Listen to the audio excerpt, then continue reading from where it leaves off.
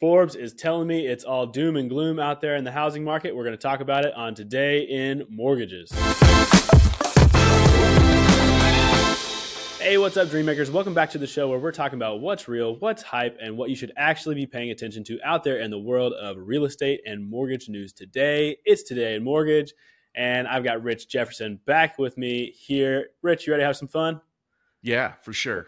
Let's do it. Hey, so we found this article in Forbes, and the title is House Poor is Back, the New Normal for the Foreseeable Future. So, Rich, before we get into the facts and the numbers, can you just tell us basically what this article is talking about before we talk more about what it should be talking about?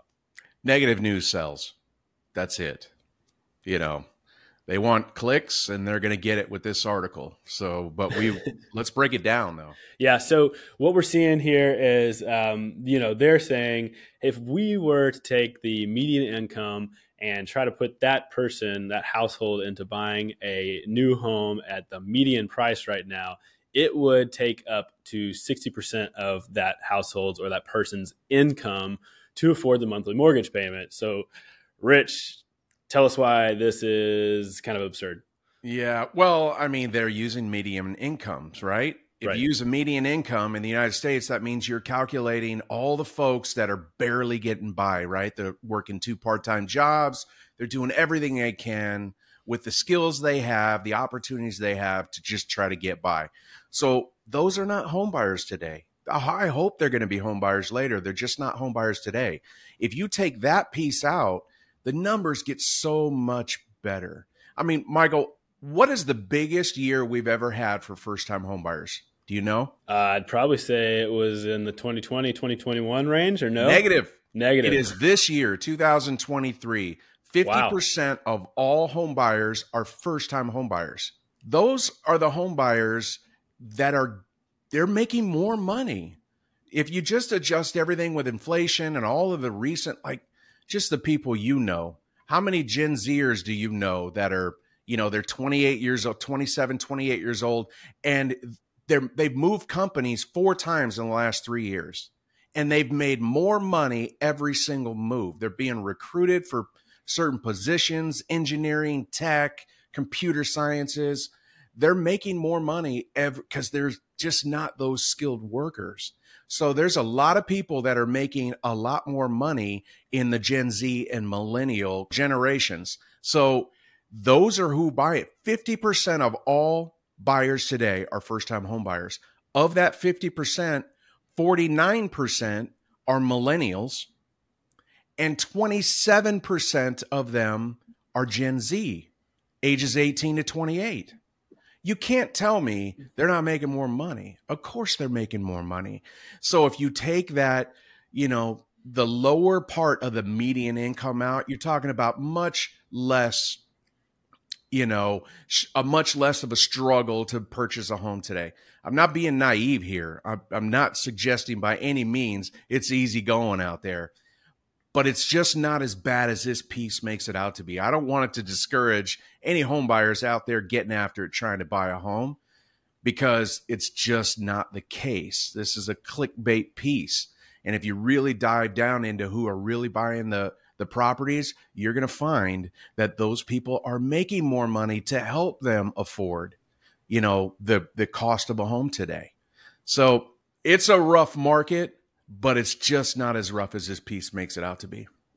Yeah, there's affordability problems in the marketplace, but Rich, that is super interesting that you just told me that this year is the biggest year for first-time home buyers. And it kind of makes sense because people who have homes and are kind of in that low rate environment, they're not really looking to move, but there is a lot of people out there looking to get into the market. And that means that those people who are willing to get in and buy right now are smart enough to know that prices are only going to be going up, even if rates come down later, and they can refinance, but they can't get a house at the same price it's going to be today. And so I think that's what us as professionals need to be coaching other Gen Z and millennial customers and clients right now. We need to be telling them these are the trends that are happening right now, and your peers are out there making these moves. And so if you can, this is where it's smart to do that. Rich, how are we talking to our people about this? Listen, I don't know if we give these generations enough credit.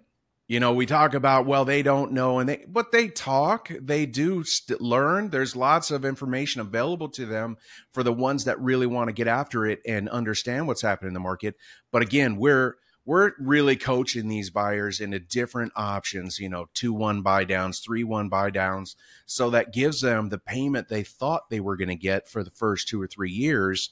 And then when rates fall, because they will, I'm not suggesting they're going to be 2.5 again, but they're going to hit in the 4s eventually, and we're going to refinance a lot of those people. And today's market, if they get into 5.25, that's going to open up now you're going to talk about all the people that are at 3%.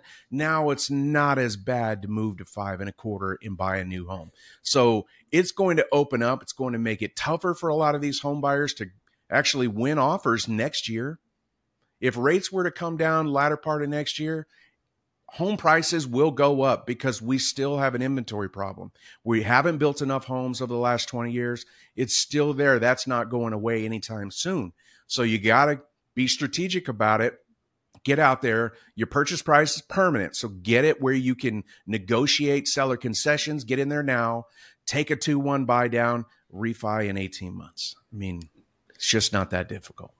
Definitely. And that's what we need to be doing, is looking in our database, looking at who we have pre-qualified before, knowing that those people are probably first-time buyers, and getting back out there in contact with them and coaching them through these things. Obviously, we don't want to push people into things that they can't afford, but there's opportunity out there if you're willing to hit the phones, hit the streets, and hustle a little bit to get back in front of your database and go out there and look for new buyers. So Rich, before we get into a rating of this article, which I am excited about to hear from you, I want to remind everyone out there that we have this free resource. It's how to get ahead in the market while things are down. You can go and check that out at todayinmortgages.com/marketing. Again, that's todayinmortgages.com/marketing. Go download the free resource and find 5 awesome ways that you can get ahead while things are down.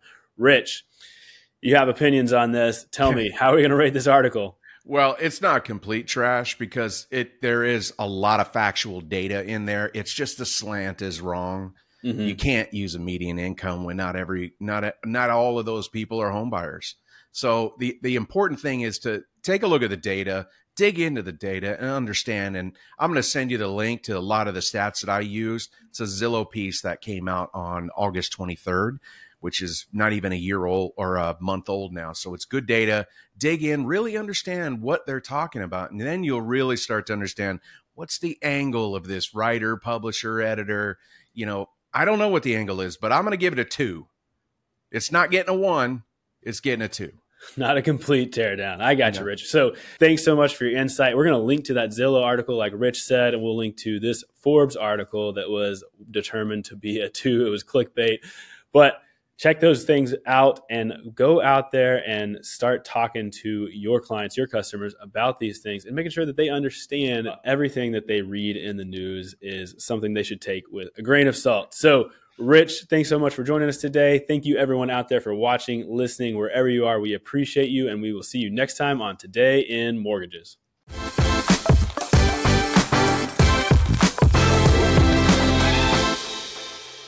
Today in Mortgages is produced by Network Funding LP, which is an equal housing lender, NMLS 2297. The content of this program is meant to be a commentary on mortgage and real estate news, and any discussion of rates and or products should not be taken as an individual mortgage or home buying advice or pricing estimates. And any commentary on this show should not be considered a promise to make a loan.